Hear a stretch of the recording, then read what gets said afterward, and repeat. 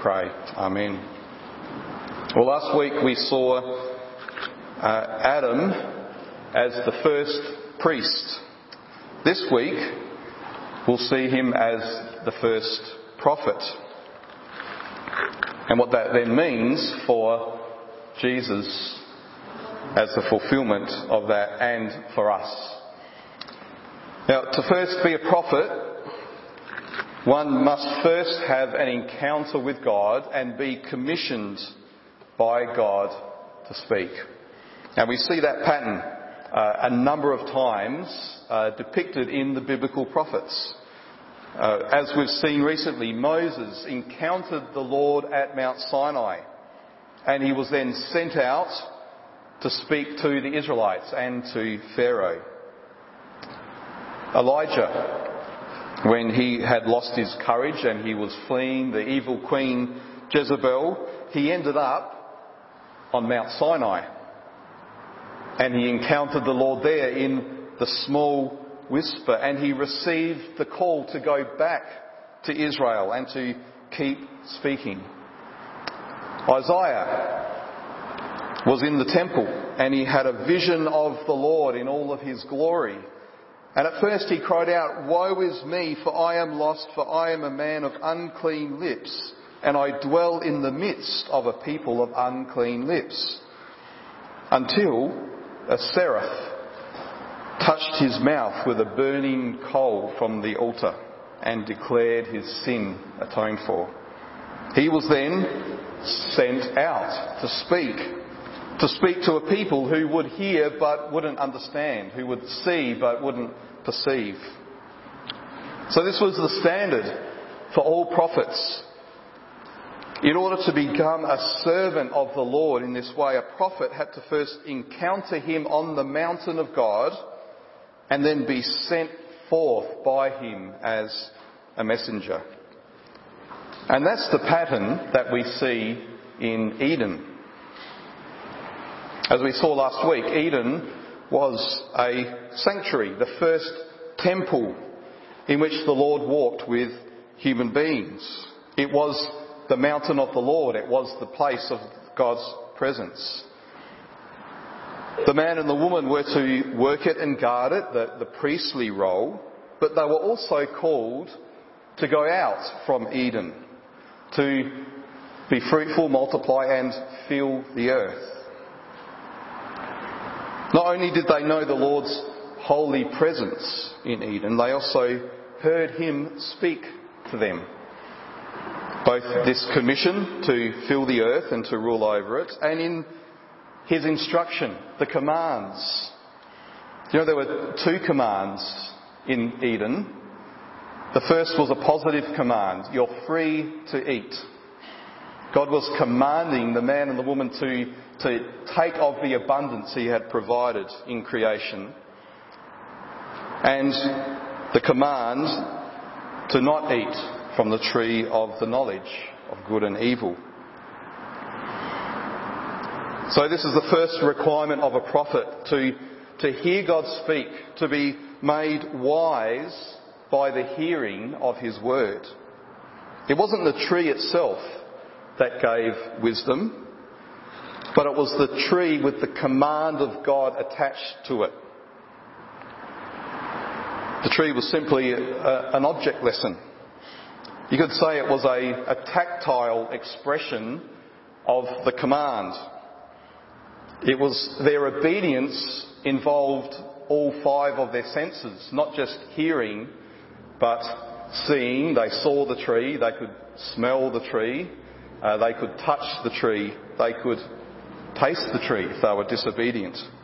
So their obedience would be with the whole of their beings. I've slipped that one in there for Michelle. She's an arts therapist. I knew you would. So having heard the Lord speak, to then go out and speak should be the natural response.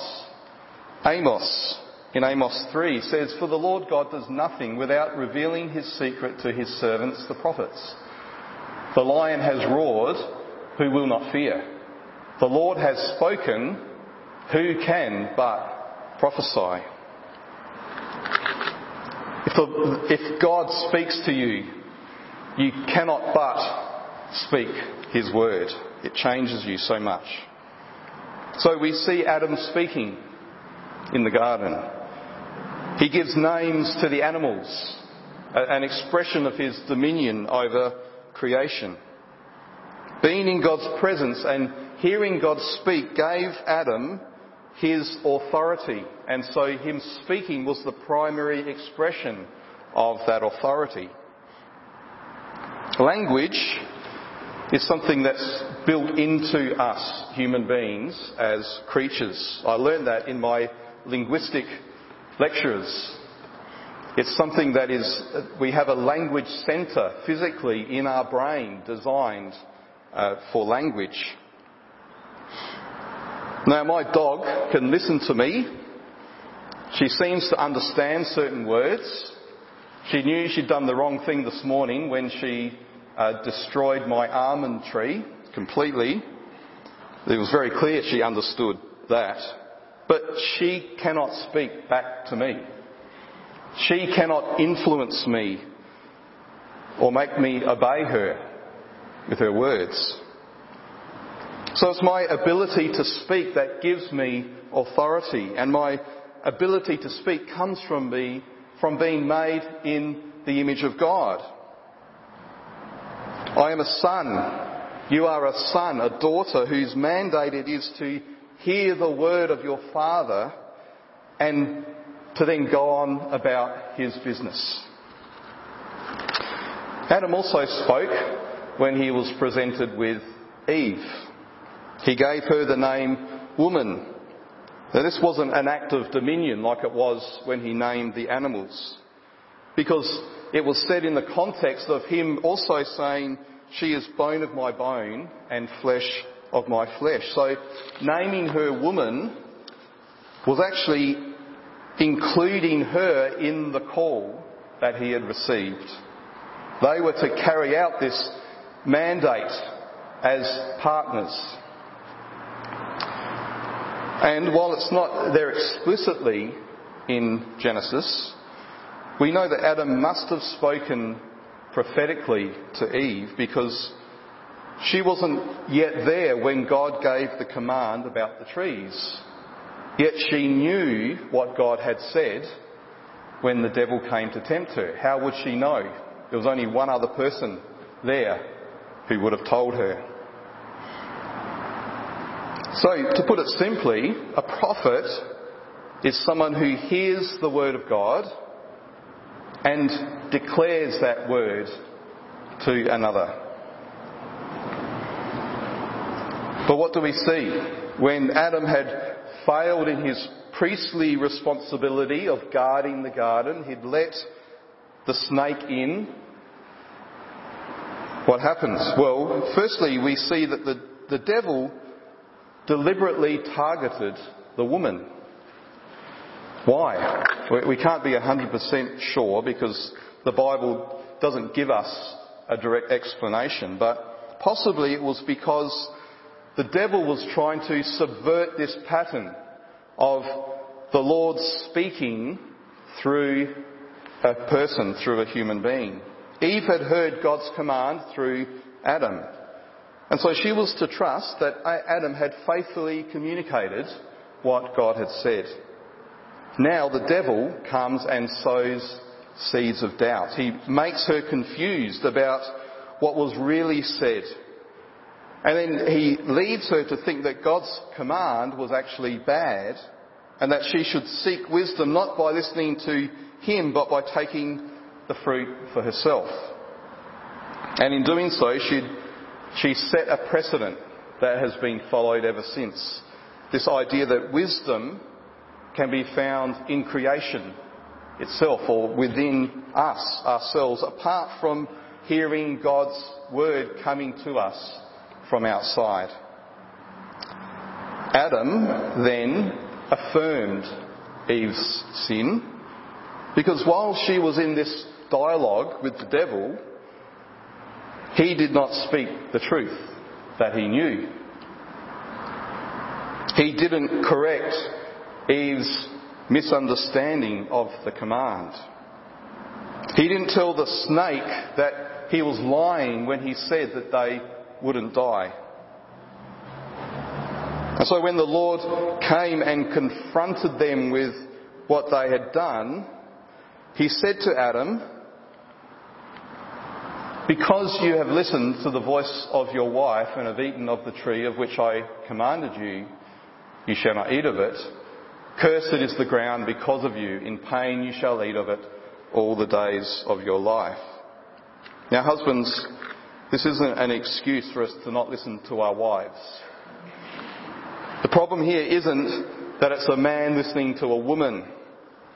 It's that instead of one human being obediently listening to God and then speaking that word to others, and then them obeying the word of God, it's a human being listening to the deceptive word of the devil, telling that word to others, and those people obeying that word instead of the word of God. So see how the devil has turned upside down God's design for prophecy with the willing participation of the man and the woman. So now this has become the pattern for humanity, speaking the lies of the devil and hearing and obeying those same lies. So now, as Adam and Eve were fruitful and multiplied and filled the earth, their words of lies and deception have gone out with them and filled the earth. It's worth noting that in Romans chapter 3, when Paul talks about the universality of sin across all peoples, across the whole human race, there's this emphasis on speaking. As it is written, "No one is righteous, no, not one. No one understands. No one seeks for God. All have turned aside. Together they have become worthless. No one does good, not even one. Their throat is an open grave. They use their tongues to deceive. The venom of asps is under their lips. Their mouth is full of curses and bitterness." That's the man that was described to us in our Proverbs reading this morning. "The pen is mightier than the sword." That was a phrase coined by an English author 150 years ago, I think. And it refers to this incredible power of words, particularly written words, to shape and influence people and nations and cultures. It's because human beings are created to be hearers and speakers and doers of God's word, and to do so with authority. The world can be changed, turned upside down with just a few words, good or bad.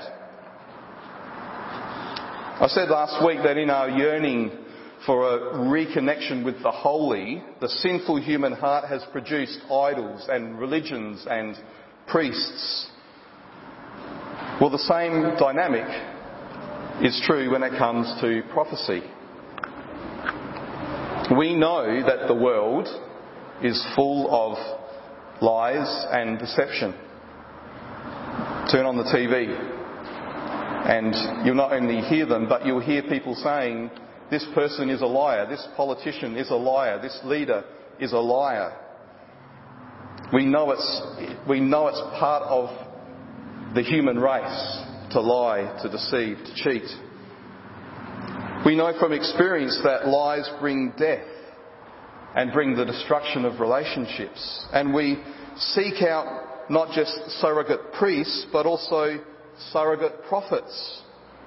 Prophets who will tell us some kind of truth. But in the end, it's a truth that we want to hear.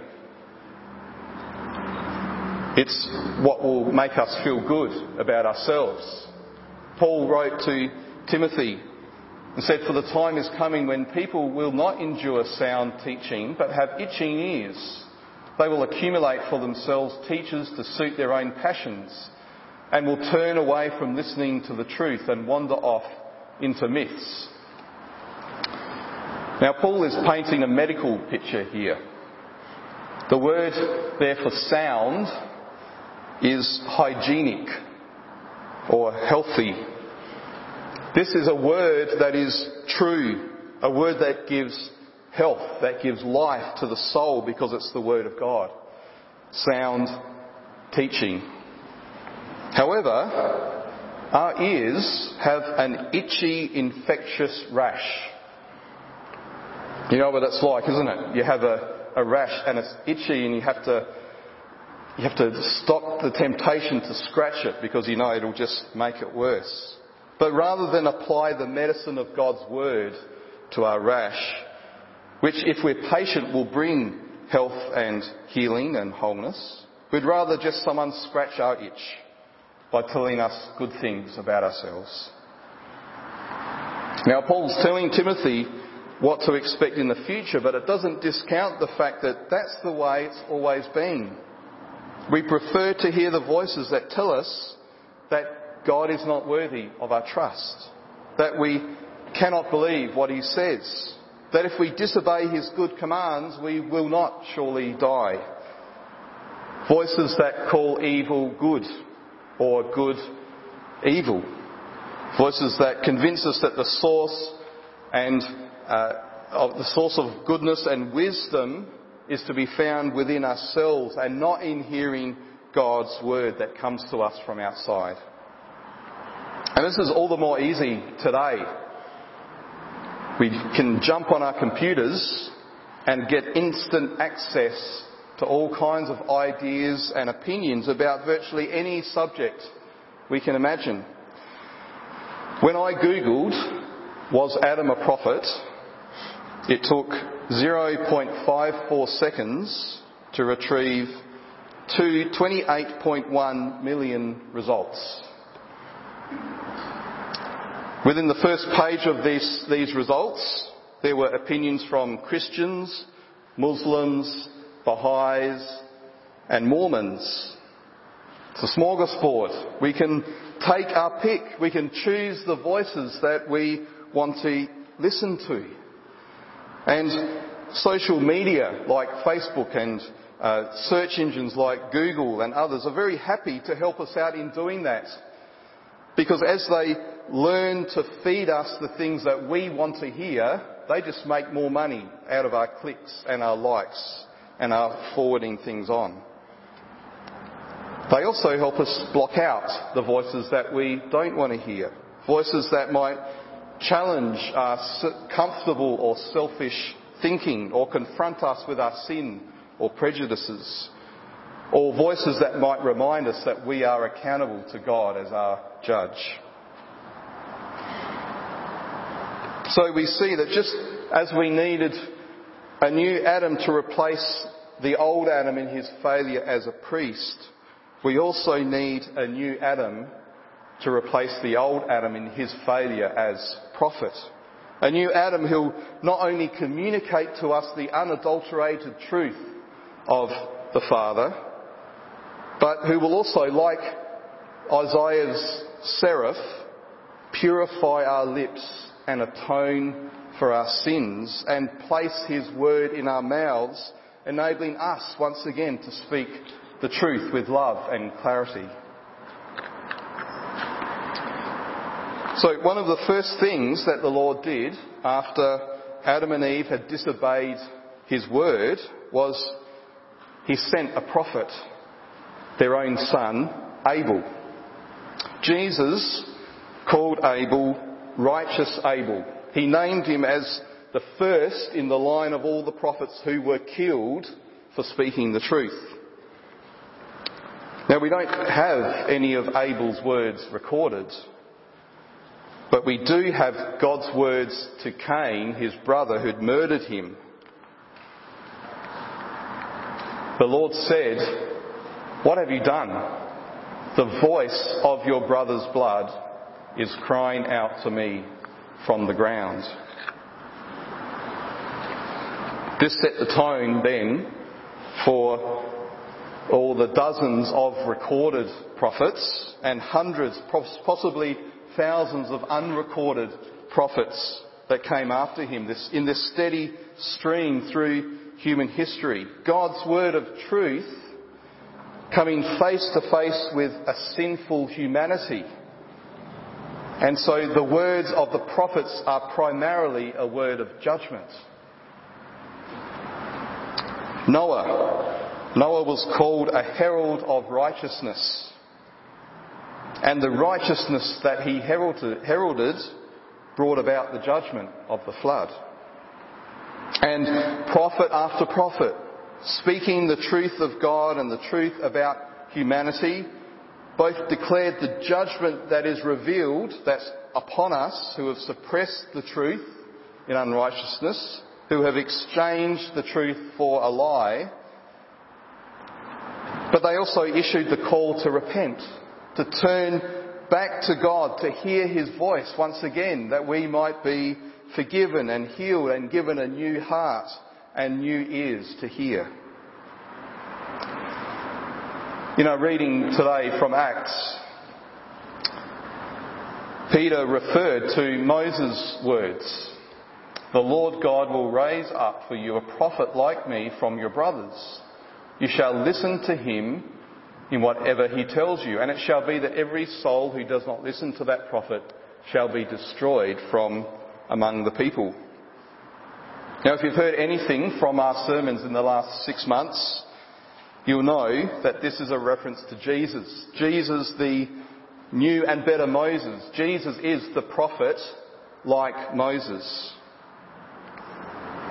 For most Old Testament prophecies like this, there was normally a short-term, temporary and partial fulfilment. And that would give the original recipients of the prophecy a confidence that God was true to his word. Yet the partial nature of it would force them to keep looking forward to the day when there'd be a complete fulfilment. So the generation that heard Moses speak these words probably would have looked at Joshua, Moses' successor, and seen that in some ways he was like Moses. Yet in other ways, he didn't quite fit the bill.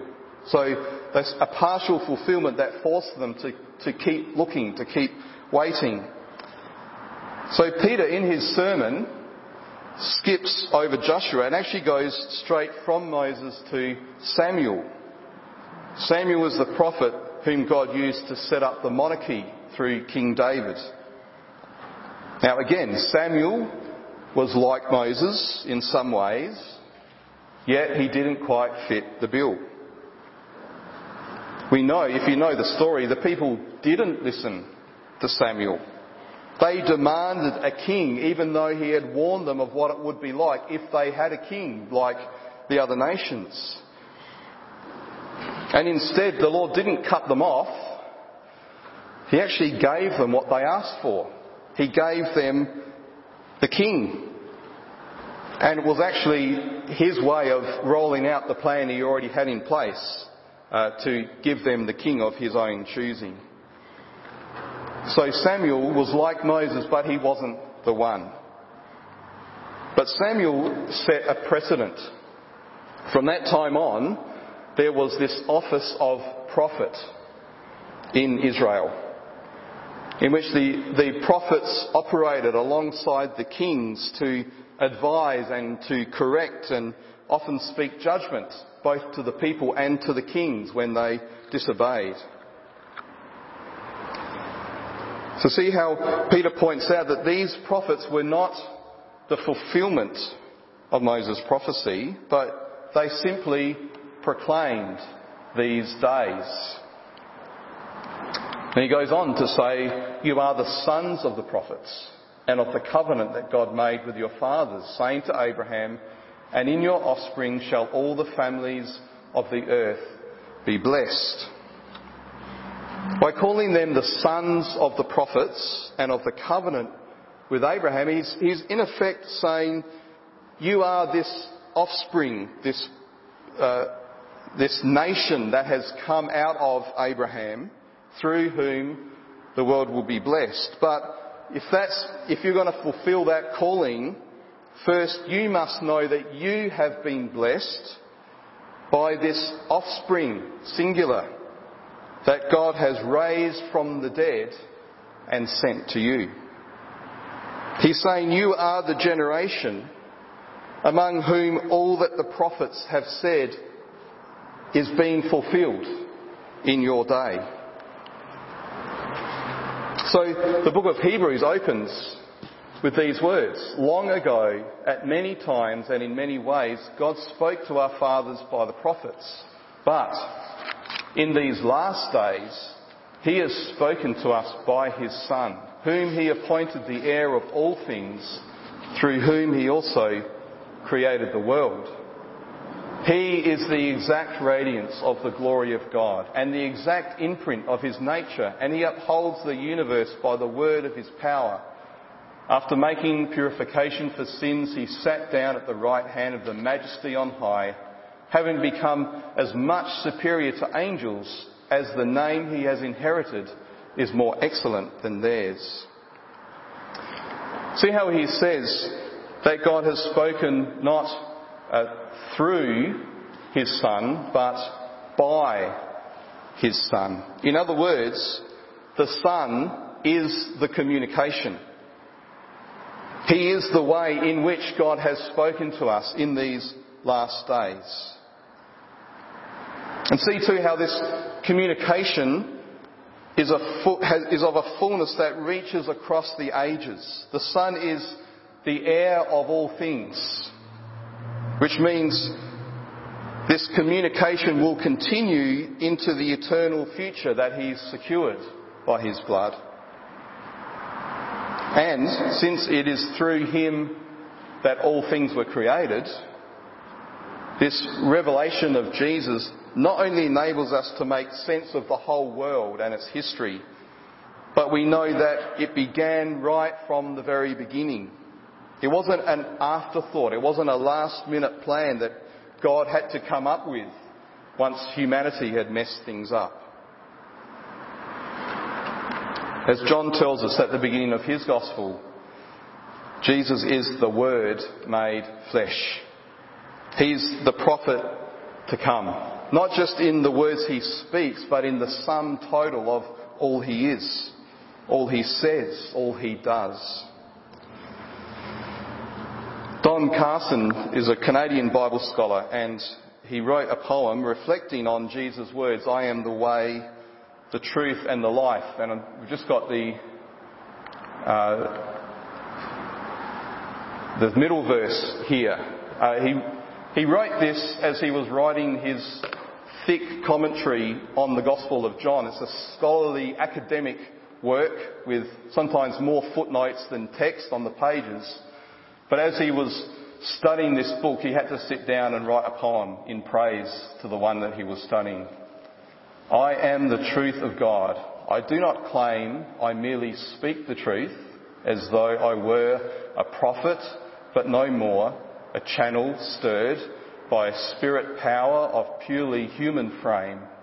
Nor do I say that when I take his name upon my lips, my teaching cannot err, though that is true. A mere interpreter. I'm not some prophet voice of special fame. In timeless reaches of eternity, the triune God decided that the Word, the self-expression of the deity, would put on flesh and blood and thus be heard. The claim to speak the truth, good men applaud. I claim much more. I am the truth of God. When we did our series on Jesus' teaching through Matthew's Gospel earlier this year, we saw that Jesus didn't pull any punches when he spoke.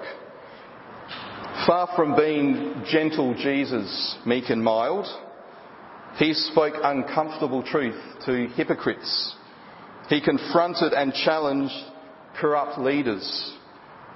He called people to leave their lives of sin, to sell all they had, to follow him, to take up their cross daily in self-denial. He called the Jews, the whole nation of Jews, back to the covenant, and he showed them that the standard of the law called them to what was a perfection seen only in the Father himself. He foretold times of tribulation, and persecution that would come when God turned the old age upside down and brought in the new age of his kingdom. He spoke of the world hating his disciples simply because they belong to him and they speak his words.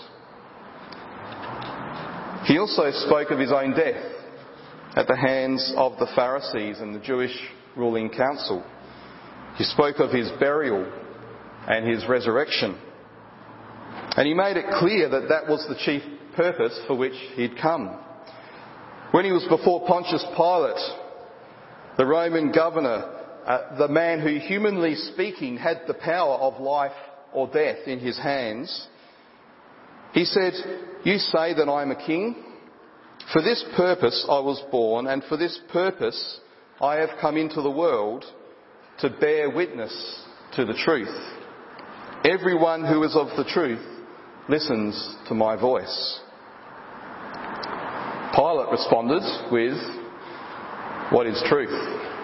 Not realising that he was staring the truth in the face as he asked that, as he handed the one who was embodied truth over to be crucified. Biblically, every prophet must give a sign to verify that they're sent by God, that they can be trusted to speak the words of God. Throughout his ministry, people demanded that Jesus show them a sign, that they would believe that he is from God. And of course he did hundreds of signs, probably thousands of signs. They still didn't believe. But he said that there would ultimately be only one sign that is needed. This generation, he said, is an evil generation. It seeks for a sign, but no sign will be given to it except the sign of Jonah. How do we know that Jesus is the prophet who fulfills all the prophets? How do we know that he is the prophet who is himself the Word of God? Because he's given us a sign. He said clearly that he would suffer, be killed, and then raised on the third day. And that's exactly what came to pass. Of course, it's easy to predict your own death and then to go ahead and do things to ensure that you actually die. But to predict your own resurrection is to claim authority. An authority to lay down your life and to take it up again. It's a claim to be able to speak with the same authority of the God who both gives life and who takes it away. The God who spoke and who created the universe out of nothing. God who said, "Let light shine out of darkness," has shone in our hearts to give the light of the knowledge of the glory of God in the face of Jesus Christ.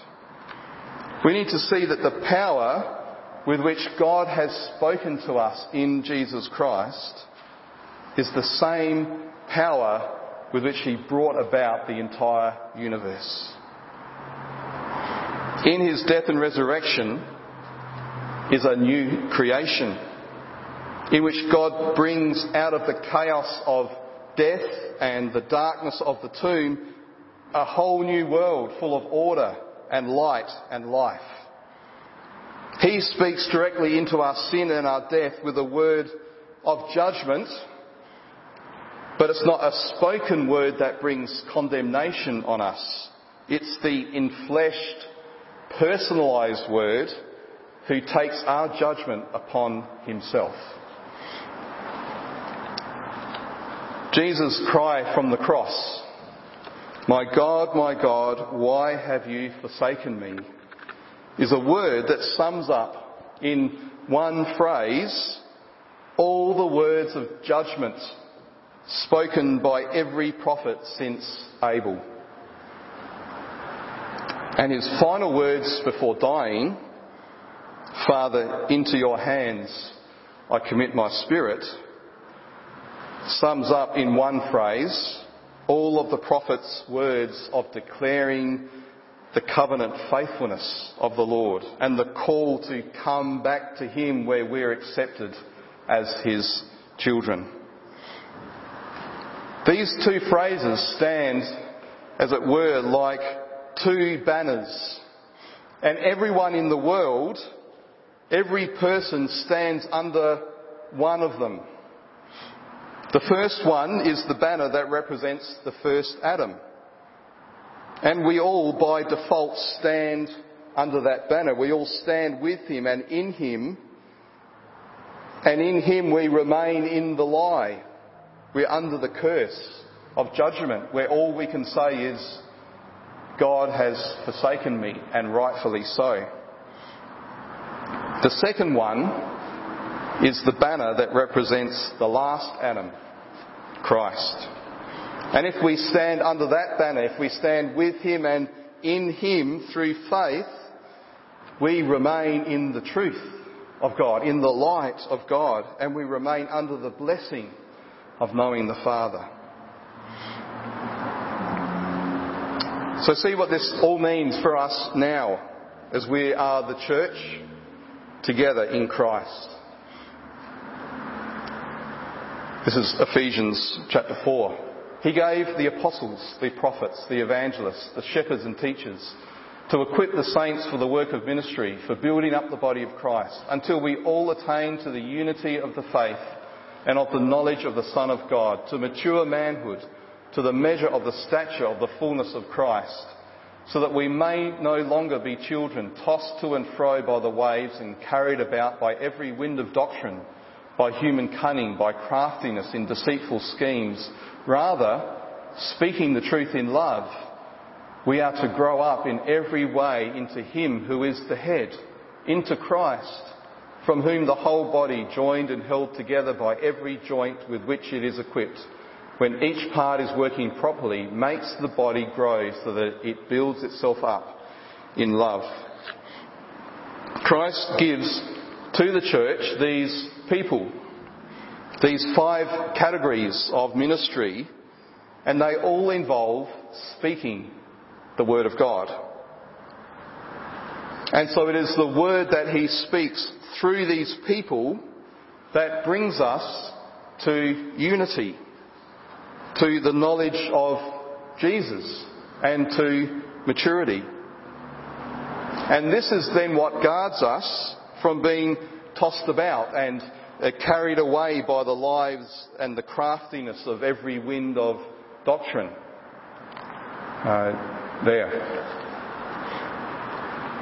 So instead of now being tossed about, what do?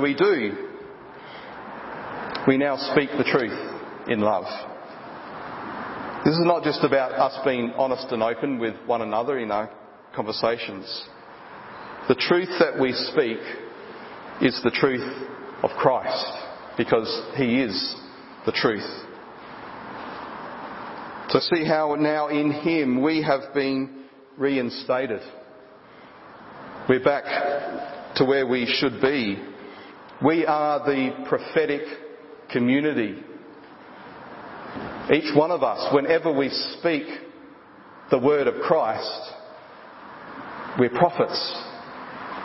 Whenever we come together as the church and speak to one another the word of Christ, we are a prophetic community. And whenever we speak out, and whenever we go out and proclaim the gospel to the world around us, we are being a prophetic community. We're equipped by the Spirit to hear the truth that Christ speaks to us in love, and to speak that truth to one another.